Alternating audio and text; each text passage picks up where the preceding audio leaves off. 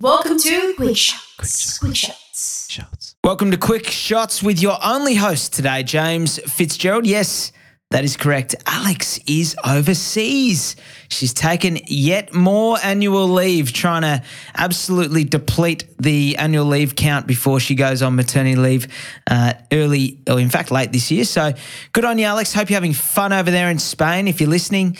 So all the questions with me today, so enjoy. And thank you everyone who sent one in. India, you're going to kickstart us. What does the average Australian earn? Well, the average Australian, if they're working full-time, earns about $90,000 per annum. Now, that is a little bit higher in places like New South Wales, Victoria, where you've got the bigger capital cities.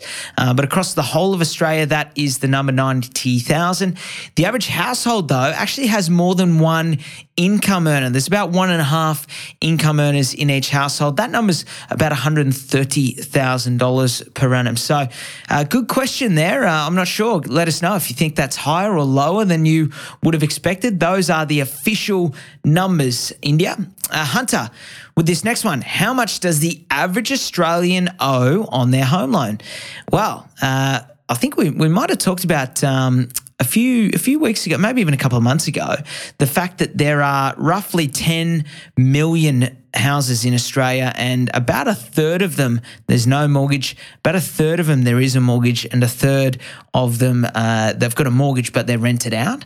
The total average mortgage across the, say, 2/3 of households that have one, so what's that, maybe 6 or 7 million houses, the average comes to about $650,000. Now, it would be higher, I'd imagine, for investment properties than people's own homes. So if you were to break them down, and it was strictly the debt on someone's own home, it probably sits a little bit lower on average, but that is the average across Australia. We don't, unfortunately, have a breakdown in terms of whether it's the loan on your own home or the home that you might be renting out, but $650,000. So India and Hunter, some good questions. Let us know if you think it's higher, lower than what you might have thought.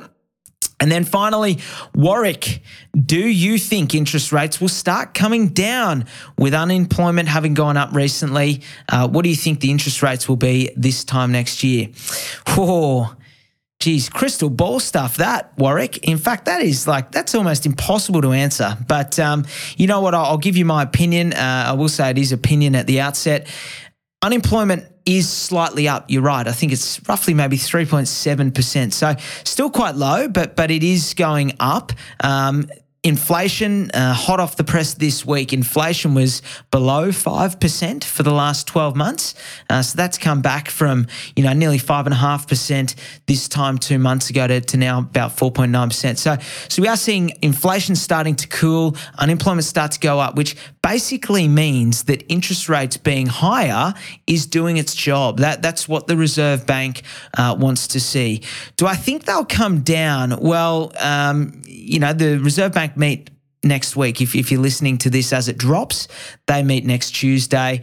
I don't think they'll come down. I wouldn't be surprised if they maybe hold all the way through to Christmas, just to make sure that people don't get carried away over Christmas and the good work that they've done doesn't become undone prematurely.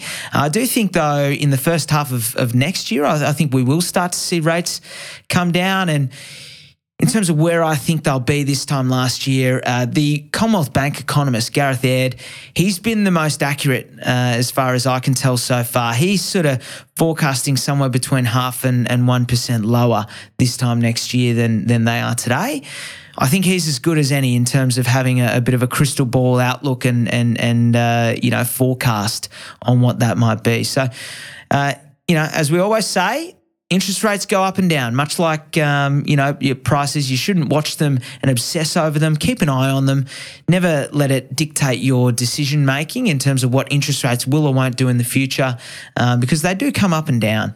Always make sure, obviously, that you can afford it at the time. So there you go, Warwick. Hunter, India, thank you, everyone, for your questions. If you want to send us a question, please send them through our emails in the show notes. You can get us on our Instagram handles. There's also the Facebook. So however you like to send in a question, we'll get it, collate it, and get to it when we can. Have a good weekend, guys. Take care. Thanks for listening to another episode of The Double Shot with your favourite cousins, Alex and James Fitzgerald. If you've got a burning question or something we absolutely need to talk about on the pod, please write to us. Both of our emails are in the show notes. For little real estate tidbits and a little bit of banter, okay, a lot of banter, you can follow us on the gram. Our handle is thedoubleshot.podcast. That, my friends, is thedoubleshot.podcast. Until next time, think of us when you sit back and sip your next double shot.